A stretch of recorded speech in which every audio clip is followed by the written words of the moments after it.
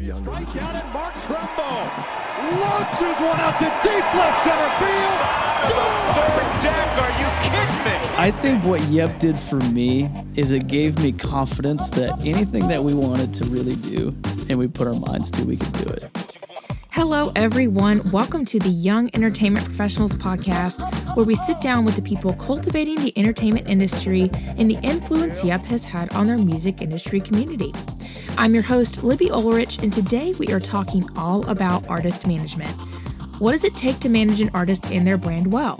And if you are the one looking for a manager, what are the steps you need to take to prepare for that business relationship? Today, we have the co-founder of Yep and artist manager, Marc Rucker, with us. He currently works at Big Loud Management and oversees the day-to-day for country artist Chris Lane. Marc has worked in almost every area of the music industry, including publishing, and he also has a few side projects that parallel to his role in artist management. We also discuss work fatigue, how to prioritize and set yourself up for success in the busiest as well as the slowest seasons in your work life. We recorded this on a Friday afternoon, so needless to say, no filter in our conversation, which I hope you'll enjoy. Now to our interview with Marc Rucker. Let's jump right in. How did you get to the job that you enjoy every single day? Talk about your background. Oh man, how much time do we have? I mean, I'll try to go as quickly as I can. Yeah. Spark Notes. Okay, so I came to Belmont. I did a couple of years at Belmont and graduated from there, 2010. And we were 4 years apart. Oh, really? Yeah. That's cool. Yeah. I didn't have any job leads as I was coming right out of college. Like I was very nervous, and the week of graduation, I had one job interview, and it ended up being a business management office named Huskins Harris. And it was a one job interview I had, and they interviewed me, and it worked out. And I started doing business management for Chris Young, Jared Neiman, Frankie Ballard, Maggie Rose. And this is in 2010, like right when I graduated. So they weren't as far along as they are now. But my first day was Chris's second number one party, and I was like, wow, I get used to this, you know? So I was there for a couple of years, and during that time, that's when we had Yep get started. But, you know, trying to move on from that. Andrew and I had worked together through Yep, and he kind of set me up with his boss, John Grady, which moved me over to Crush Music. And so I managed over there. I worked with Ashley Monroe and Striking Matches, and a guy named Ryan Beaver. And then I just kind of bounced around, and then, man, this is such a long story. I'm sorry. No, actually, no, I'm enjoying it. It's very it's easy to follow. So continue. And then I had an opportunity to start a management office for a company out of LA named Parallel Entertainment. And they asked me to come over to start their management arm of their Nashville office. So they had a publishing office here. And I said, okay. And I took Ryan, and I ended up signing Tara Thompson. And I had a kid named Alex Hall over there. Alex. Yep. And And then, I was doing that for a couple of years. I was there for 2 years, and to tell you the truth, I got burnt out, and I've told many people the story that I felt like I was in such a deep, it was an amazing experience. I just had so much going on that I wasn't taking care of myself very well. And I probably wasn't the most fun to be around. I probably wasn't very helpful for others. I just wasn't that much fun. And so I was like, you know what? I need to get out of this, and I need to take some time to figure out what I want to do. And so basically from December of this past year to August of this year, I took off. I just said, this is what I need to do for me right now. And over that time, I had interviewed at several different places and streaming services and just different places that I was interested in. At least I thought I was interested in. And during that time, I had talked with a lot of people at Big Loud. And, you know, I've been friends with a lot of these people for years and years and years. And one of them, Troy Johnson, and he has been a big supporter of mine for a long time. We actually worked together at the business management office. He was tour managing, and I was in the office. And but so I had people in my corner to get over here, and it just took a couple of months and ended up over at Big Loud. And to tell you that the excitement is there, absolutely. But to tell you, like, I can't even explain to you how amazing it is to work with people that are so good at what they do. A lot of the times in music, I feel like you find yourself up against the wall and you don't know who to turn to. You can't figure out, what you need to do or any of that. And here we have so many people that are so good at what they do, and it's awesome. And the clients are great. And I've like I said, that's how I found the job that makes me excited to get up every morning. So, it's a real thing. You can get there. Yeah, totally. Really quick before we move forward with that, though, can you speak to self-care and kind of what that means in the music industry? Because, I mean, pretty much everyone that works in the music industry knows how much time and work and sacrifice is put into a job. Right. No matter what position you're in. Right. So can you speak to, the difference between leaning too much on self-care to the point where you don't work hard and but also the importance of it? Yeah. I think the way that I would explain that, at least for me, I've realized over time that there are things that I was doing that wasn't that important. They just kept me busy. I wasn't very productive. And I had to wake up one day and just be honest with myself about what I was doing and why I was doing it. Was I doing it because it was what was best for me? Was I doing it because I was just because I was doing it yesterday, so I should do it again today?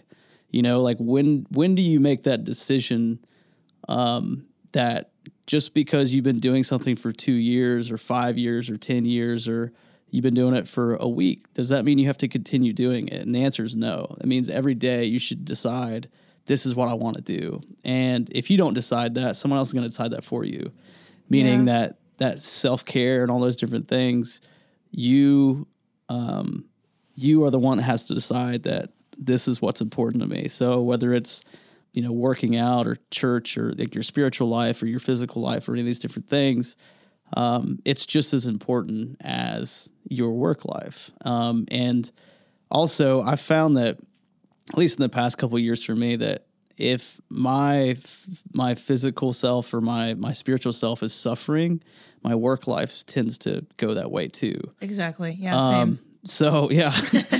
But that doesn't mean that I tell people this a lot. There are times where you are so busy with work or you're so busy with certain sides of your life that there's going to be a season where you spend 80 to 85% of your time doing that and 15% of your time in your home life. Mm-hmm. And then there's going to be other times of the year where maybe your projects are slowing down or you don't have as much to do, where you spend 85% of your time in your home life and caring about yourself. And then you have 15% to work. And so it's never going to be a perfect balance. But at the same time, I think realizing that and giving yourself that grace to go, okay, I can take time, I can do this. And one thing that my old boss, Grady, always used to say, because he was he was one of the most accomplished dudes I've ever met in my life.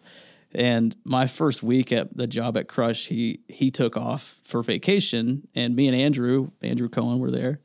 And I will never forget this because his vacations are Canadian fishing trips. So he goes fishing and it's satellite phones only. And it's my first week. One of those straight up detox off the grid type trips. And it was my first week at this new job. And I'm like, what? How am I supposed to get in touch with you? He's like, man, you'll be fine, whatever. And then he came back and he was like, he's like, Rucker, if I can take a vacation, you can take a vacation. And I think that to me, I feel like everyone's afraid to take their first vacation because they're like, well, if I miss something or whatever it is, it's trust me, it'll be there when you get back. No one's going to die. Trust me, it'll be fine. It'll still be there. So yeah. Yeah. And plan ahead, do stuff that would have been done during your vacation time. Totally. Had you not been there? And now, vacations are people respect that now though too. I think it's at least for me, I'll still email and text and all that stuff. It's not, I talk about this a lot, is that our jobs aren't hard work. It's more like emotional labor. So it's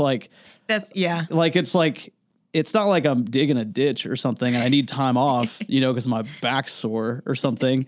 It's am I willing to put in the time to have that quote unquote discomfort of taking the time to think being about on, this? really. Yeah. I know for my job, I have to be on a lot of what I do. So oh yeah, absolutely. 100%. And that's why it comes back to like I said, like every Sunday I try to like be off because I know that all week for like at least 5 days, if not the 6th day, Saturday, I have to be really on, or I'm traveling, or I have something, different going on. Yeah. And the life we live. That was a very long-winded answer. Sorry about that. We talked through, we got through. It was great. So management. What led you to that? What led you to managing here at Big Loud for Chris Lane? Like, how did that relationship develop? The Big Loud one? I just asked like 4 questions. So let me backtrack. Management. What do you love specifically about that role? Yeah. So I honestly had this indication in college that I knew I wanted to do management. Like it wasn't something that was like, that far away from me. Like I knew I wanted to do it. I think what I enjoy most is digging in to how to build an artist. And not in like I guess the other thing I love about management or just having opportunities to do this is finding new solutions to old problems. And that's across the board, whether it's entrepreneurship or what we're like the Orioles or any of these things. I love finding that. That's like my moment of like, oh, this is awesome, And so like, just like with any artist, you can, I feel like from the management side, I love when you get to work with them and you find different opportunities for them that they've never had. You find those diamonds in the rough opportunities that people are like, wait, how did that happen? Or what is this? And I think that's what makes me go into the management field.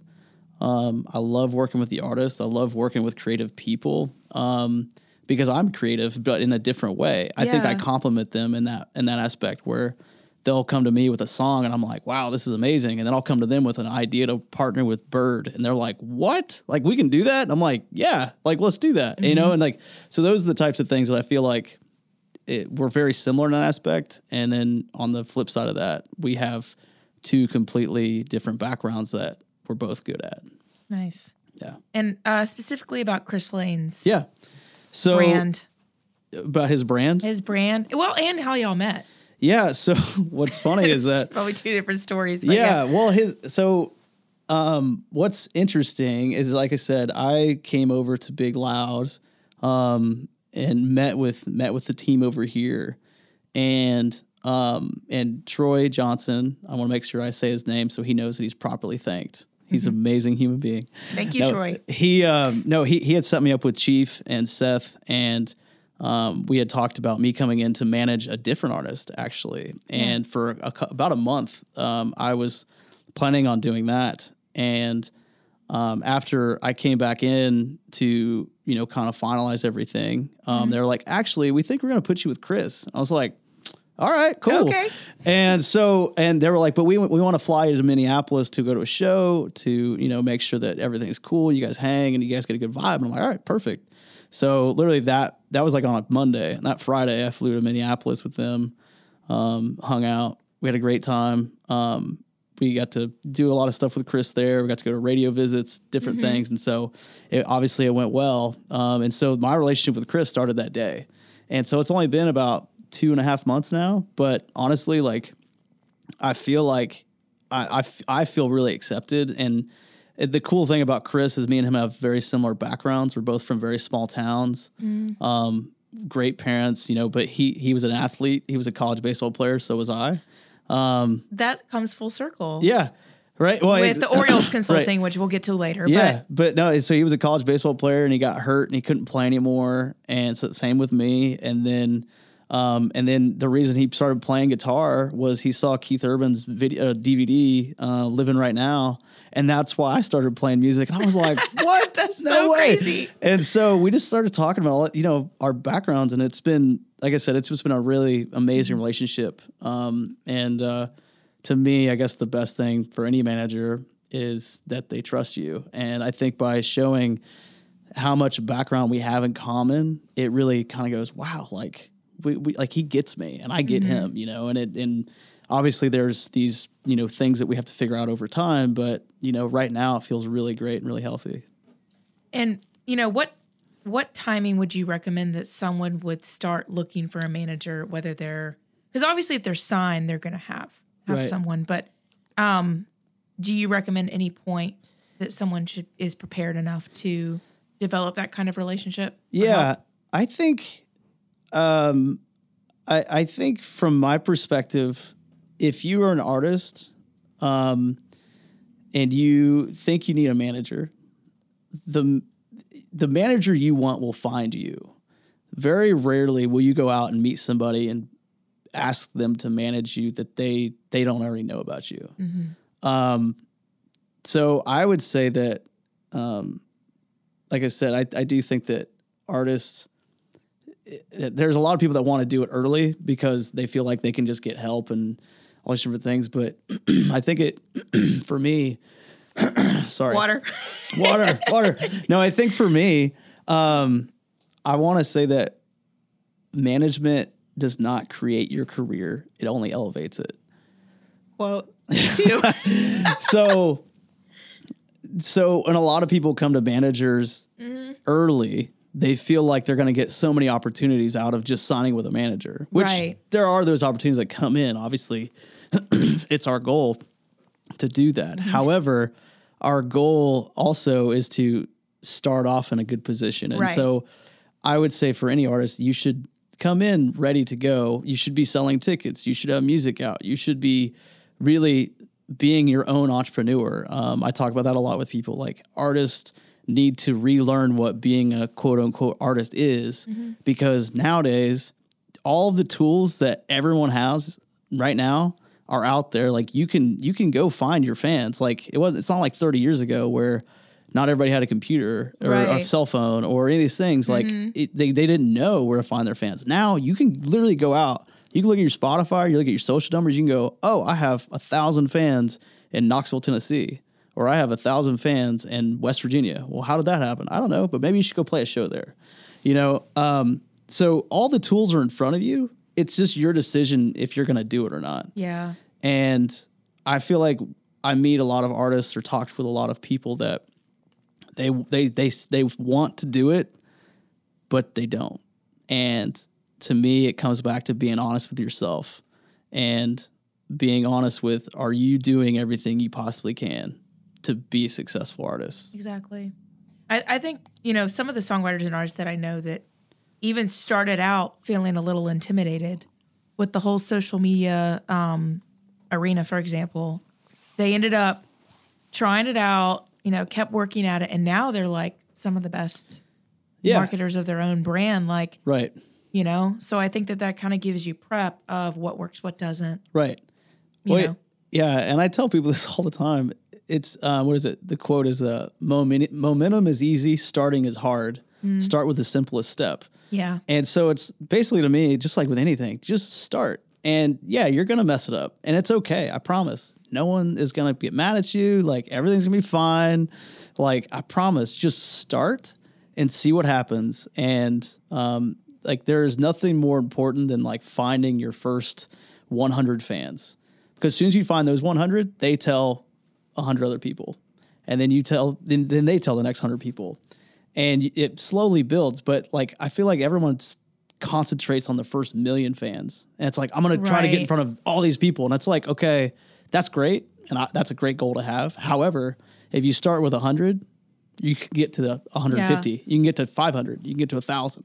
Or like this pressure of like, I got to be verified on Instagram in a month. And it's like, no, just, let it do its thing. Right.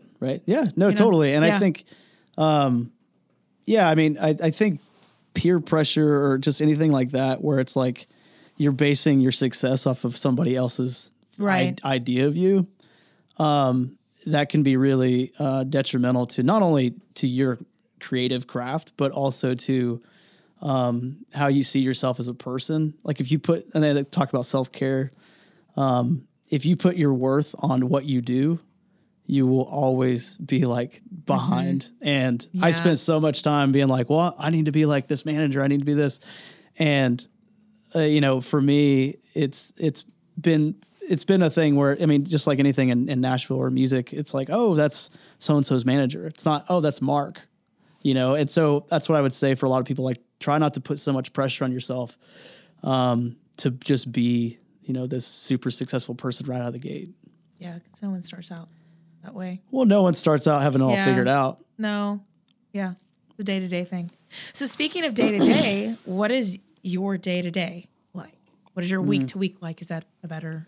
Yeah. I mean, it really depends on just kind of travel schedules and shows and stuff. I mean, like I was telling you about my week before this, I spent 3 days in LA. We had a show out there, had press days, worked out of our office out in LA, and then I flew back and worked in the office. And working in the office is, phone calls and emails, setting up for the next several weeks or months. I mean, obviously in the next couple months, which I don't know when this is up, but CMA week is coming up. And so we are prepping pretty hard for that week. I mean, we have so much going on with every artist.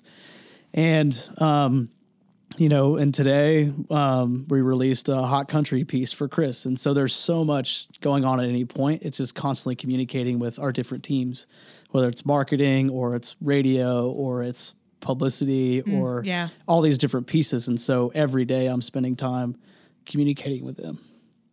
So what do you wish other industry professionals in media, PR, or anyone that's reaching out to you for something regarding Chris knew? I would say for me, what I want people to know about management is that every time we take on a project, it's like a 3 to 5 year project. It's like a life cycle for us. It's not a project. Because when we take on an artist, we take on like working with them throughout their lives, whether it's their personal life, their work life, all these different things. So right now I have one client. All my focus is spent on that. So to me, I mean, I just want people to know that that's how intense and focused that we are over here to building this client. And so I understand that other people have 15, 20, 30 clients and in the agency world or in the publicity world, it's just different stuff. And so, so for me, in knowing that, I try to keep them aware of everything that we're doing all the time.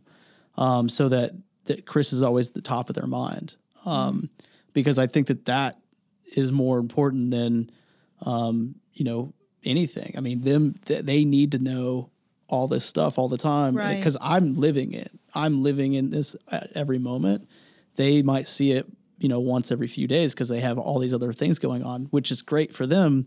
But the way that management's set up is that we are intensely focused on this one artist or these two artists or these 5 clients that we have around, we have 15 employees and we have 5 clients, so it's like we are spending so much time developing them and pushing them out. And you're probably working with a lot of other people on these said press days. Oh yeah. There's a lot of people involved in anything that we do. Anytime you have a show, you not only do you have obviously the touring crew and the artist and all these different people that are on the road, but you have the bus, you have the the publicity team that's helping promote the show. You have the promoter, you have the business manager who needs to make sure that everything is paid. You have the merchandise guy, you have the merchandise manager, you have all these different pieces that you're trying to put together.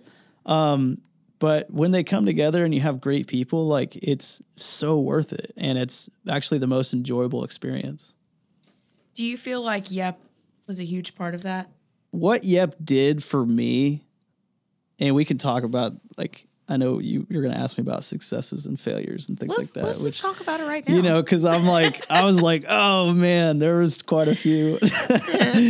But I think what Yep did for me is it gave me confidence that anything that we wanted to really do and we put our minds to, we could do it. Not a lot of people get those opportunities in their lives to have their friends to do it with or like colleagues or this different stuff. So they'll get it from their job or whatever it is. But for me, it came through this organization that, we were just making stuff up as we went along. Like we didn't know half the stuff we were doing. We just thought it would be fun, And here we are, and here's a podcast. Yeah. And here's a podcast. Yeah. And, there's still so many things that I think we could be doing, but I just love what it's turned into because it's been such a amazing, funny thing to watch because again, like those things, and anyone that's ever started anything that's lasted for more than a couple of years, and everybody that's listening, you can ask this person. Most of them will go, I had no idea it was going to turn into that. I had no idea that this was going to happen like that. And that's what I feel like with Yep. When we started, I remember, me and Andrew, sitting around talking about different, event ideas or just different things that we could do. And, we did one that was, I don't know, again, talking about those moments where you're like, I don't know if we should have done that, but we did live band karaoke, and that sounds so fun though. It was so much fun, but like everyone, it ended up being like our 50 closest friends. And then like our friends were in the band, and it was at the Exit Inn, and we just had a blast.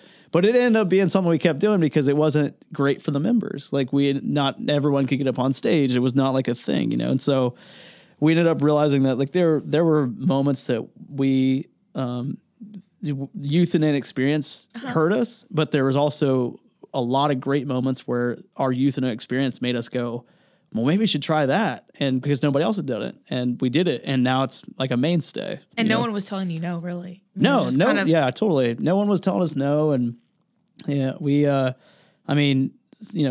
me, I think, one of the biggest successes we had, and like I said, this event that, it gave me the confidence in everything that I could ever do would be amazing. But we did a Billy Block benefit, and I don't know if anybody knows Billy Block, but Billy was a big radio host here in Nashville, and he also hosted like a show. It's kind of like a Whiskey Jam before Whiskey Jam, that type of thing.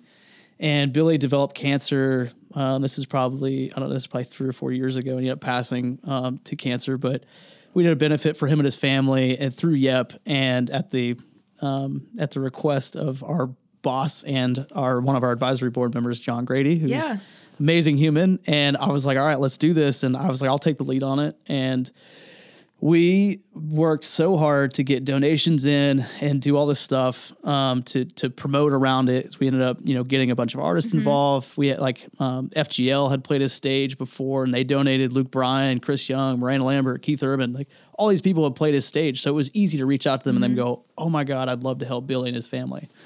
And so like everything we'd ever done as far as like benefits before that, we would raise like $2,500 or maybe $5,000 or something like that and donate, which is great. But our goal for this, I set it really high. And I did an interview with the Nashville scene, and this is like my first time like doing like an interview where I was like, oh, they're going to actually listen to what I say and record it and probably write about it. Right. Yeah. And so basically we did this interview and promoting it and talking about it. Me and Billy were doing it together because he was still alive then, and amazing. He's a great human, but but they asked me after the interview, we were still on the phone, but they're like, all right, so that's cool. Like, like anything else, whatever. I was like, man, like they were like, so what's your goal to like raise for this? And I was like, man, my goal is to raise $50,000.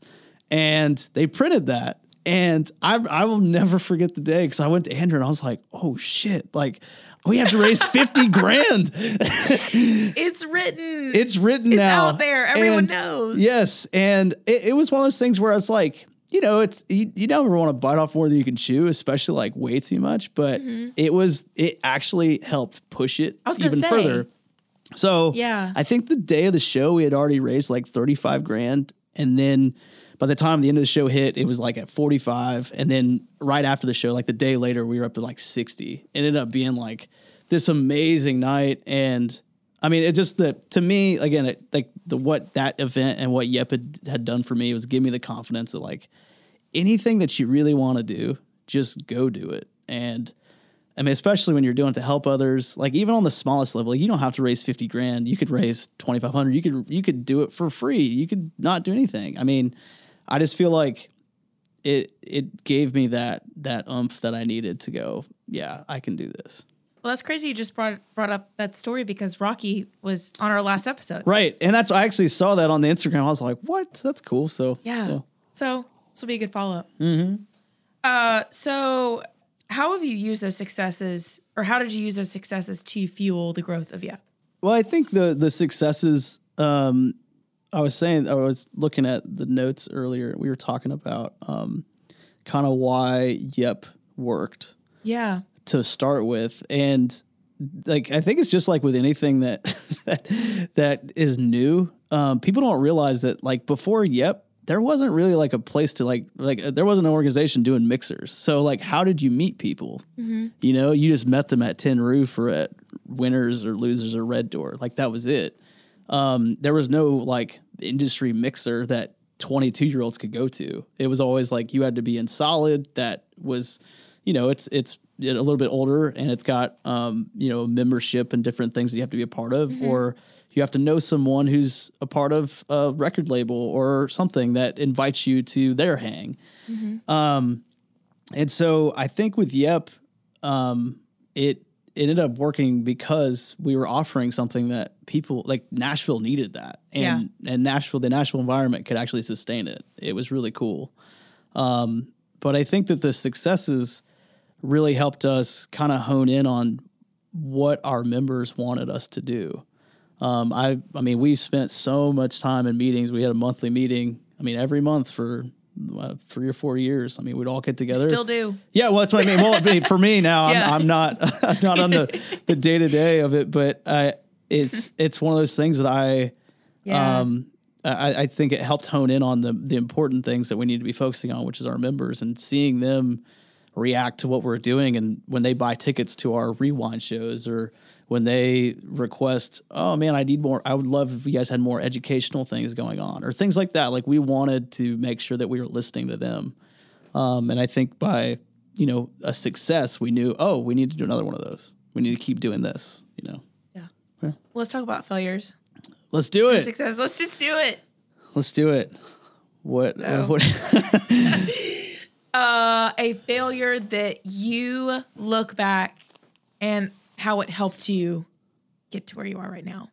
Because, like, I don't ever like to look back honestly and say, I'm glad that happened. Right. Because, like, I mean, realistically, no, I would have rather not. Right. But, you know. Right. That makes sense? Yeah, no, totally. Cool. I've spent a lot of time over the last few years.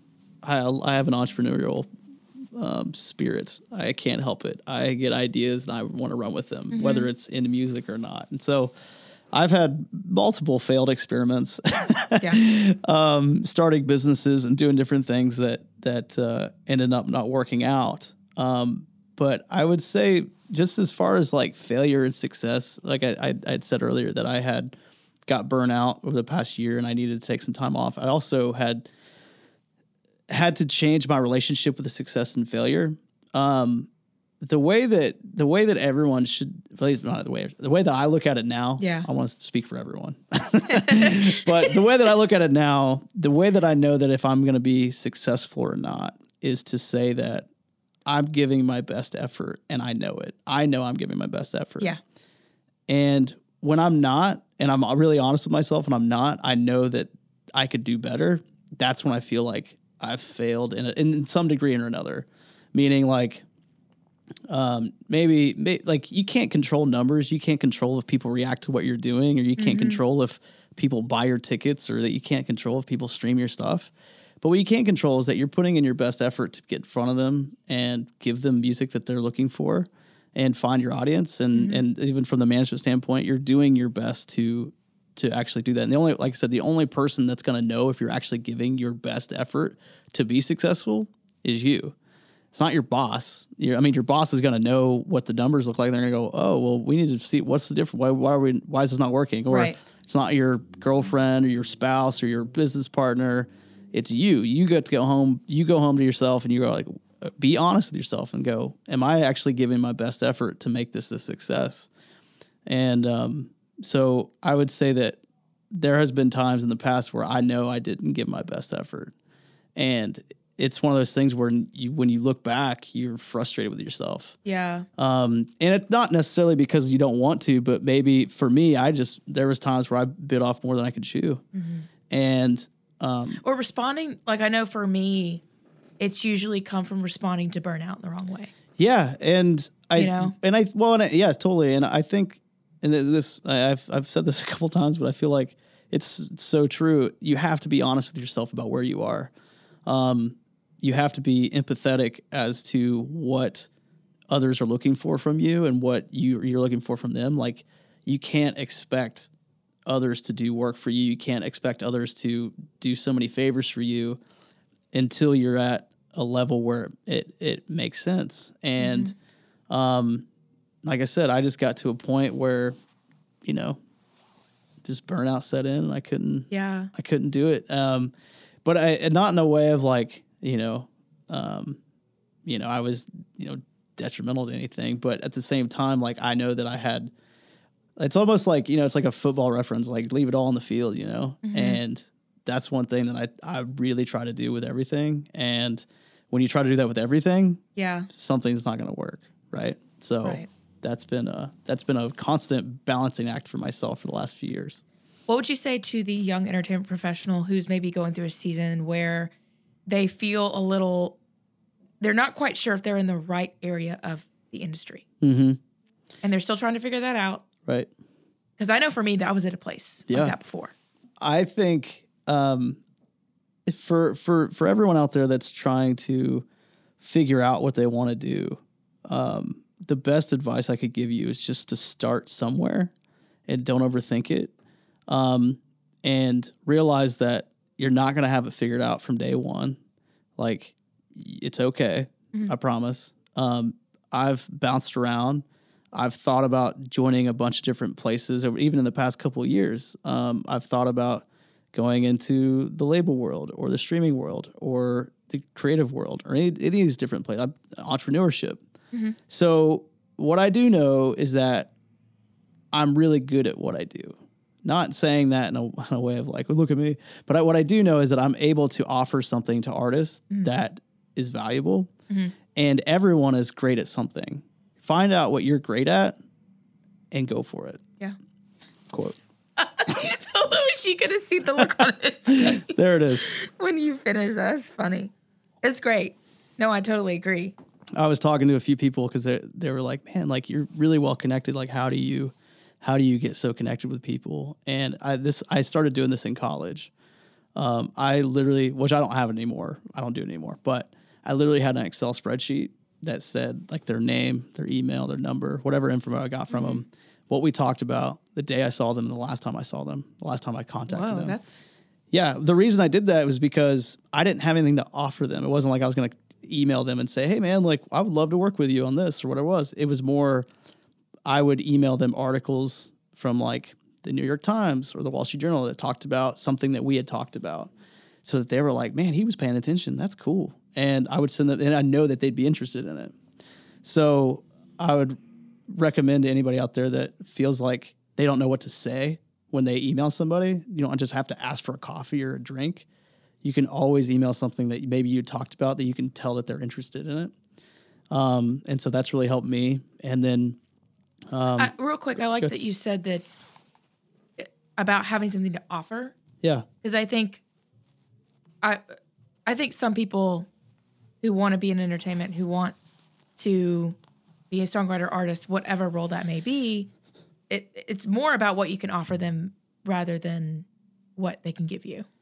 Or think more about, Absolutely. And that's 100%. And it's as soon as you start thinking that way, it's you end up getting more out of your relationships and your opportunities. It's like, what can I give to them as opposed to what they can offer me? And be empathetic. And I've used that word a couple times. Have empathy and realize what the people that you're reaching out to are dealing with on a day-to-day basis. For me, I try to, I mean, this goes back to a Gradyism. That was, we call it, John Gradyism. But he would always tell us, if I have time to meet with college students, so do you. And he's like, you never know, they could be your boss one day. And so for me, I try to meet with as many people that reach out to me as possible. Sometimes it's really difficult. Some seasons, like I said, seasons are more busier than others. So, don't be afraid to reach out. Don't be afraid to tell people like, yeah, I'm looking for a gig. Don't be afraid to do that stuff. It's much easier to have those 6 to 10 seconds of that uncomfortable moment where you're going to ask them like, hey man, if you know of anything, whatever, than to leave and then go, man, I really wish I would have asked them that. Or, like that, like you were like, oh man, I can't believe I didn't say anything. because I've been there before, and it's much easier to just go through that than to wait till you get home and then go, damn, I should have did that. But I was going to say, like, as far as relationship building, I was telling this story earlier and they were like, oh my God, are you serious? And I was like, yeah. So, I feel like I need to share it. So I worked with this guy named Ryan Beaver, who's an amazing singer-songwriter, an amazing guy. I love him. He's one of my best friends. He's great. I got him this DirecTV Audience Network shoot. Mm-hmm. And this was when he had no label. I think at the time he was publisher free too. So we were basically, it was just me and him just working it. And working his record IRX that came out in 2016. And I had this relationship with this video director that did freelance stuff for DirecTV. And I met him in 2012. Mm-hmm. And literally from the day I started working with Ryan, I would send this director basically a highlight email every month of Ryan Beaver, what he was doing and when he was doing it and all that, just so that he was aware. Sometimes I would get responses, sometimes not. But for 12 times a year, this guy would hear from me. And then we ended up catching a beer. And then the next year, we caught a dinner. And then the next year, he was like, hey, man, I actually think I might have something for your guy, Ryan Beaver. I'm like, okay, cool. It took us like 4 months to get it set up. But it ended up being this like huge DirecTV look where they paid for everything.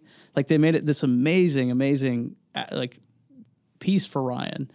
And for me, I just want people to know that just because something doesn't happen right away doesn't mean it won't happen. So continue to reach out. Don't be afraid of being told no, because you are going to be told no a lot. Yep. Like, get comfortable with that. And that's okay. No doesn't mean no forever. No means no right now. Like, that's okay. And so I would just say, again, like, building relationships takes time. Mm-hmm. And you never know what they'll turn into. Like I said, with John, a guy I met at a dinner, and now I'm kind of working with him in an aspect that they have never done before. So they asked me for advice. And I just think that's the coolest thing. For me, it's very exciting, and it's just new and different. So, and be able to look back and see how over time all of those relationships have come together slowly, you know? Right. And like, to be honest, like the guy that helped get me the job here at Big Loud, I've known him for 7 years. Mm-hmm. The guys that, the streaming service that I had talked with several times, I had worked with them on projects 5 years ago. So to know that, I think it's like, people have that phrase like, don't burn bridges or whatever it is. To me, it's like, build as many strong bridges as you can, because you never know where they're going to come back. You never know who's going to come to you in a couple years and be like, man, like, I love what we did on this project together. Like, maybe they never said it to you in person. Maybe they never said it to you. Like, you did such a good job, but they come back to you and they're like, man, we really want to, bring you in and like maybe want to hire you. Mm-hmm. And I'm like, what? Like, really? Like, that's the type of thing that I feel like it's really easy to look at a relationship and be like, well, man, maybe in like a year I can get like, something out of this. But like, what if you're thinking like 5 years in advance or 10 years in advance? Yeah. It's all about timing. Yeah. Yep. Cool deal. Really quick side projects. Orioles Consulting. Yeah. That sounds so weird when I read it like that. But you consult for the Orioles, and then you also work with a distribution line. Explain. Yes, man. Well, so again, where I said earlier, one of my favorite things is to find new solutions to old problems. Yeah. So the Orioles, I had met John Angelos, who's the president and CEO of the Orioles, at a dinner about 5-6 years ago. And I was traveling with Ashley Monroe. We were out with Train, and we were just having dinner. It was cool. But we were doing like this TV thing out there, and I sat next to this guy. I had no idea who he was. And I was with Ashley, and we had been traveling together for like 3 weeks. And I was like, I don't want to, we don't have anything left to talk about. So I'm going to talk to this guy. And we had the best time, and we ended up talking, and we shared info. And when he handed me his card, it says John Angelos, president, CEO of the Baltimore Orioles. And I was like, what? Like, that's awesome, because I grew up playing baseball, and I was such a big fan of just sports in general. Like, I'd just never been exposed to it. And so we kept up a relationship and we've become really close friends. I was at their wedding and all these different things. I was able to, be a part of their lives over the past 5-6 years. And so John had asked me to basically, they do this event in Sarasota in their spring training facility. And he had asked me to attend and I was like, sure. And then he started asking me like, what do you think about this? How would you do this? And over the last couple of years, we've developed a relationship where I've just been more or less just giving him ideas and feedback on what I think and what I see. And then now we're actually starting to put that into the actual ballpark at Camden Yards in Baltimore. And so we're talking about, they're talking about, building out different, like a stage there and then we're doing more pregame shows and postgame shows. We're talking about doing like a big blowout stadium concert there. And it's been such a cool experience for me to get involved with them. And, they've become really close friends and like I'm part of their family. And it's been really cool. So, yeah, that's the Orioles. It literally is just a relationship that I've just kept up for a long time, which I can speak more to that, too. Because and as far as the distribution business, my family is an amazing family. They have done some amazing things that when, I'm sure everyone has a family out there that they're just like, I don't understand what you do, but it's cool right now. But when I was growing up, I'm from a very small town in Southern Illinois and my parents have a candy distribution company. Nice. And so they've been doing, it's like a family business. They've been doing, it's literally called Rucker's Candy. So that's a good name for a candy company. Right. Totally. Yeah. But they distribute for like Bass Pro, Gander Mountains, Cabela's, Atwoods, Runnings, Rural King. Like they have like 3,500 stores nationwide, like insane. And their distribution model is they actually have reps that go in every store and they actually put it in there themselves. They don't just ship it to the store and say, hey, you put it up, so they've got a really cool service that a lot of people love.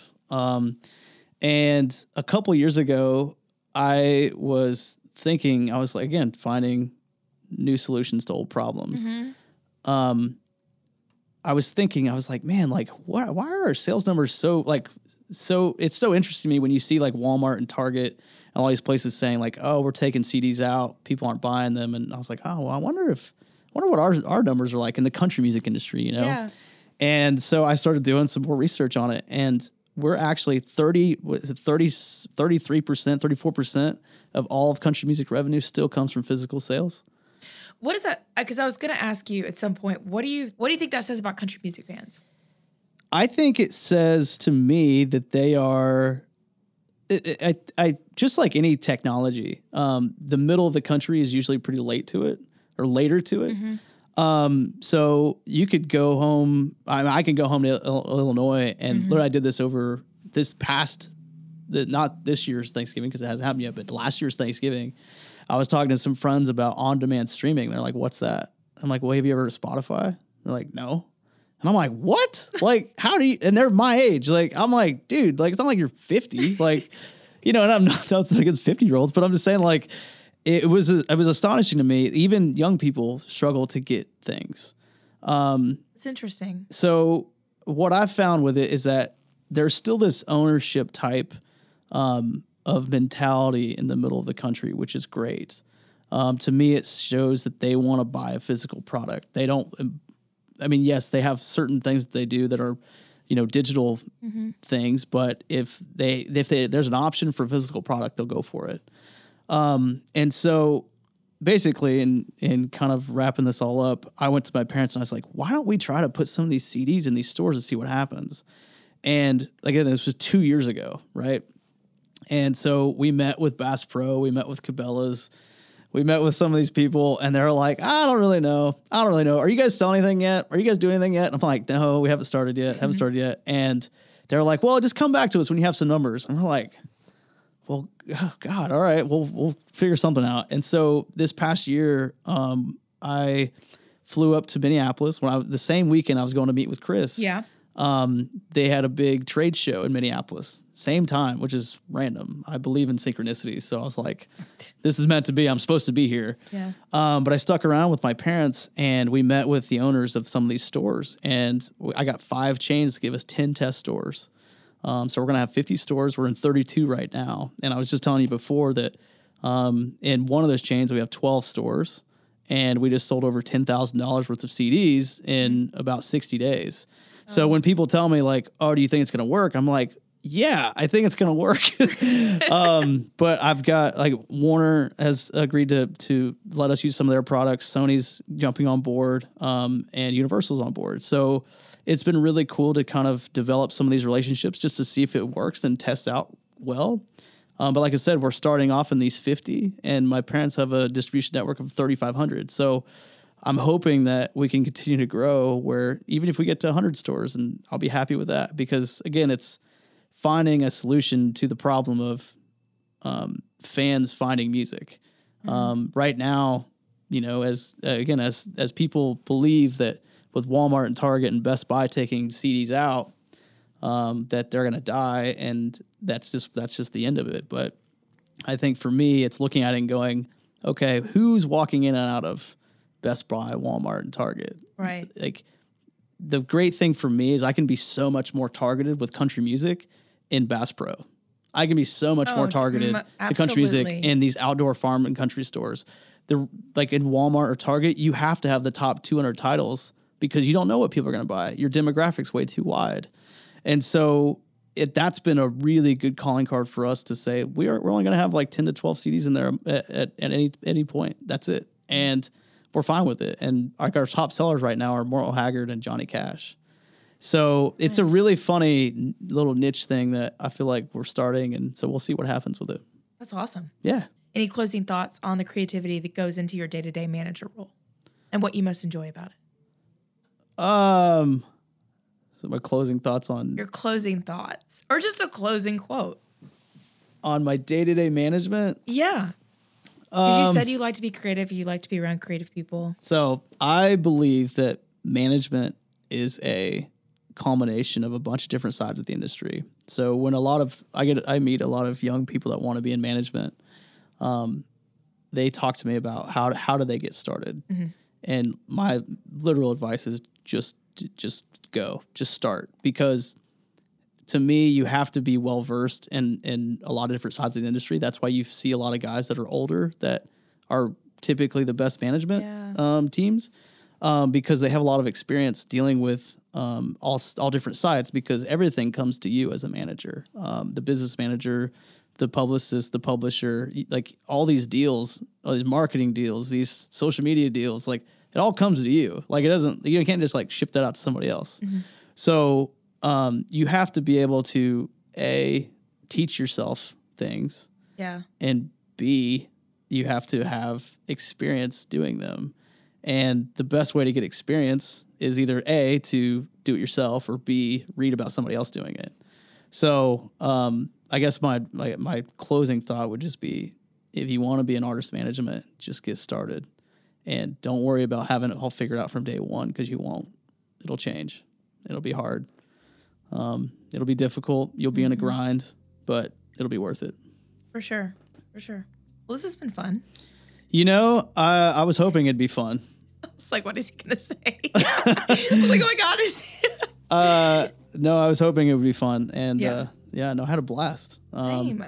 I feel Where like... can people follow you on social? Are we allowed to say that publicly?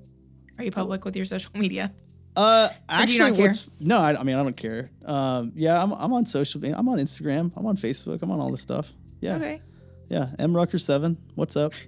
Rucker 7. I mean, man, I don't really have anything else. I don't think. Yeah. Well, it was great. Yeah. Did a great job. Thanks. Killed it. Thanks for starting Yep. Yeah. Well, otherwise I wouldn't be able to do this podcast. That's true. That's true. Well, I'm glad that you are doing the podcast. I actually have been begging Amelia for a while that we needed a podcast. And so, because again, like I said, I listen to a lot of podcasts, and I'm like, I feel like it's such a good medium for people to learn. And to get connected. Yeah, and to connect and all that. But cool deal. Cool. Well, this is great. Thanks for joining us, Mark. I talked a long time. I'm very sorry. No, that's good. This is a lot of content. Yeah. Lots of stories. Well, I'm just trying to get as many of those coaster quotes as I can. So Spread them out all over the U.S. yes, that's Put them what in a we did. CD in Bass Pro. Oh my gosh. I mean, Actually, I wouldn't hate that. yeah. Josh is nodding his head. He knows. He's in. Well, thanks. Yeah. I'm going to go to Red Door. I'm going to go home. That was not. Thanks so much for tuning in to another episode of the Young Entertainment Professionals podcast. Be sure to check us out on Facebook, Instagram, and Twitter. Just search @Yep Nashville. We'll be releasing updates about our end of the year rewind show very, very soon. It is happening November 29th at the Basement East. You do not want to miss this. Before we go, do not forget to send in your milestones, accomplishments, and good news to successstories@yepnashville.com. We'll be incorporating those into our episodes at some point in the series very soon. Until next time, discover, cultivate, accelerate.